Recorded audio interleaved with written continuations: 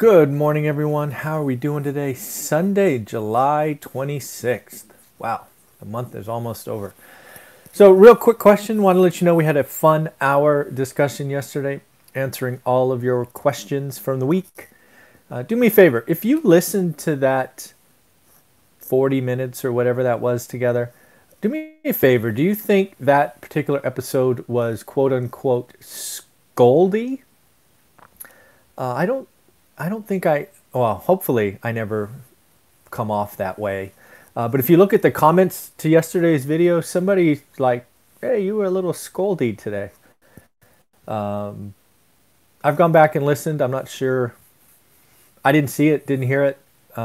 Then again, I know my intentions and all of that. But if you listen to it, let me know what you think. Um, yeah, that comment took me a little bit off. So just let me know what you think. Happy to tweak my tone or message or whatever if I was wrong. And it certainly was never my intention to scold anyone. You're asking questions, I'm answering them. When I don't know, I don't know. Some answers I'm a little bit more passionate about, but it's my experience. So again, if you saw it, let me know. Either way would be great. So coming into the week, I think there's a lot of YouTube personalities, is what I call them now, are going to be doing endless amounts of stimulus videos. I think this week's going to be important. I think there's going to be a lot of push-pull on the stimulus package. I am not going to join the party and create stimulus videos only. I think that is disingenuous, and the only intention is to create money for yourself, which has never been my intention, so I won't be doing that. But I will freely admit that this is the week that stimulus will dominate and should dominate kind of what is happening in Washington. Near as I can tell, there will be another check, $1,200 sent out. It looks like we're getting a little more focused, is certainly my hope. I believe last time the limit was 75 grand for a family or an individual. It looks like they may get smarter and lower that to 40,000. I think that's a good idea. It is pretty clear, at least this point of the health crisis, that the lower income service-based jobs have been most directly impacted. So I like the idea of focusing our help there, thus also limiting how much we have to pay later. So that is something that I think is important. The other thing is, it certainly feels like the unemployment benefits will both be extended by the Fed, right? The $600 Fed kicker, but it will be reduced. So the people that are unemployed, in the second half, will not only get their state unemployment benefits, but they will get a federal kicker. It just won't be the 600. At least it doesn't feel that way at the moment. Right now, I peg it somewhere between 300 and 400. I had heard they wanted to do a scale at 70% of last wage, but wouldn't you know it, our unemployment systems at the state level can't do sliding scales, at least in some states. And after going through 20 years of technology advancements, I think it's a sad state of affairs when our unemployment systems and applications are that far outdated. It's not a good look. Really not a good look.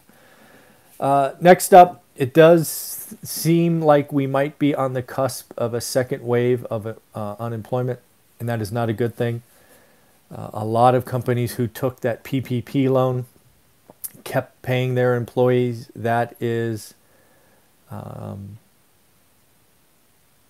coming around, and that unemployment is that stimulus is drying up, and companies certainly are not in a position to keep most of those employees on. So I think over the next couple of weeks, the unemployment claims, which again ticked up Thursday, may unfortunately continue that trend upward. And that is not good news. That is not something that any of us should hope for, wish for. It's, the Americans are hurting. Right? We're hurting. And, it goes back to that notion of the K-shaped recovery. Everybody suffered together. We get into the other branch of the K, and there will be some winners and there will be some losers. And frankly, I don't feel good about that. That's not a great place to be, but it doesn't make it wrong, right? Being a great place to be and being wrong are different. One of the things I did see that I have not talked a lot about is Hawaii. Again, I've been talking a lot about Vegas as a travel destination, but I just saw a report on Hawaii, right? And just to give you a feel, Hawaii, obviously, like Vegas, is very tourist destination. Where Vegas has conventions also, Hawaii doesn't. But just to give you a feel for the level of tourism drop, March 1st, they welcomed 29,000 people to the state of Hawaii via airplanes. On March 31st, I had to check this number twice, 301. It's like a 99% drop. Hawaii's hurting, right? And for obvious reasons. They've kept the health crisis in check, but their economy is in tatters because it's reliant on tourism. The other thing that we're starting to see, and again I think is going to be picking up steam, is the great relocation. I read a couple articles this weekend about the top 15 most expensive cities, and lo and behold, I live in the top one. It's San Jose, Sunnyvale, Santa Clara. It's kind of where I've been for 50 years. Is the most expensive. Well, expensive, not inexpensive, expensive. And it's kind of odd because that is not going. It's just can't be that way going forward. There are. The salaries paid here on average are 40% higher for like employment. And in a world where we are going remote, very quickly over time, you can hire more people for less money if you get good at remote work. So this is real. The expensive areas, San Jose, Sunnyvale, Santa Clara was first, followed by San Francisco. The Bay Area, the Silicon Valley, is going to see jobs dry up, incomes dry up, and we're going to. Lots of people are moving already. It's much faster than I expected, but it is out there, and it's because it's unaffordable, right? If you've read our book, the affordability index is something I've watched, and San Jose and San Francisco have always been unaffordable. And they got really stupid unaffordable in 2019 and early 2020. And in a world where jobs and incomes are going out and the people are being asked to move, we're going to have a slow balloon leak. I get asked all the time about what I think about Bay Area housing. And let's just say I would not be buying today. I don't see how it doesn't go down. I don't see how taxes don't go up. So the remote work is on. And then lastly, again, kind of not good news. We probably all saw it coming. Both Florida and California have exceeded New York for case counts. That's not a good look. I think, again, this being a channel that we look and follow the consumer, that's scary, right? It's just going to cause the American consumer to retrench. There's talk about California, of all places, shutting down again. That would be a disaster of epic proportion.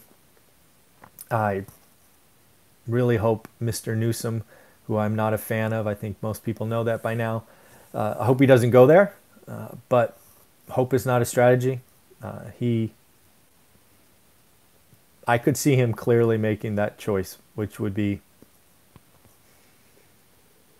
oh man, that would be bad. So in the end, that's what I got for you today. I'm going to do a couple more videos. It's Sunday, so of course I will do my goals update for you. Kind of a slow week on many fronts.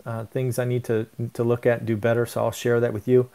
I'm also going to talk about a particular point in time of my, I don't know, my transformation with money. When I don't even think I was a teenager yet. I think I was 10 or 11, because I think we might be entering that kind of economy again, a very deep and long recession. So I wanted to kind of share with you my experience through that as a youth, because it impacted me for 30, 35 years later. And, if you're in it, and you have kids or you have other loved ones, it's, you might want to realize what's going on at that level. So I'm going to share some of that, see what you all think. All right, everybody, take care of yourself. And again, if I was a little scoldy in our Q&A session yesterday, I apologize. Take care. Bye.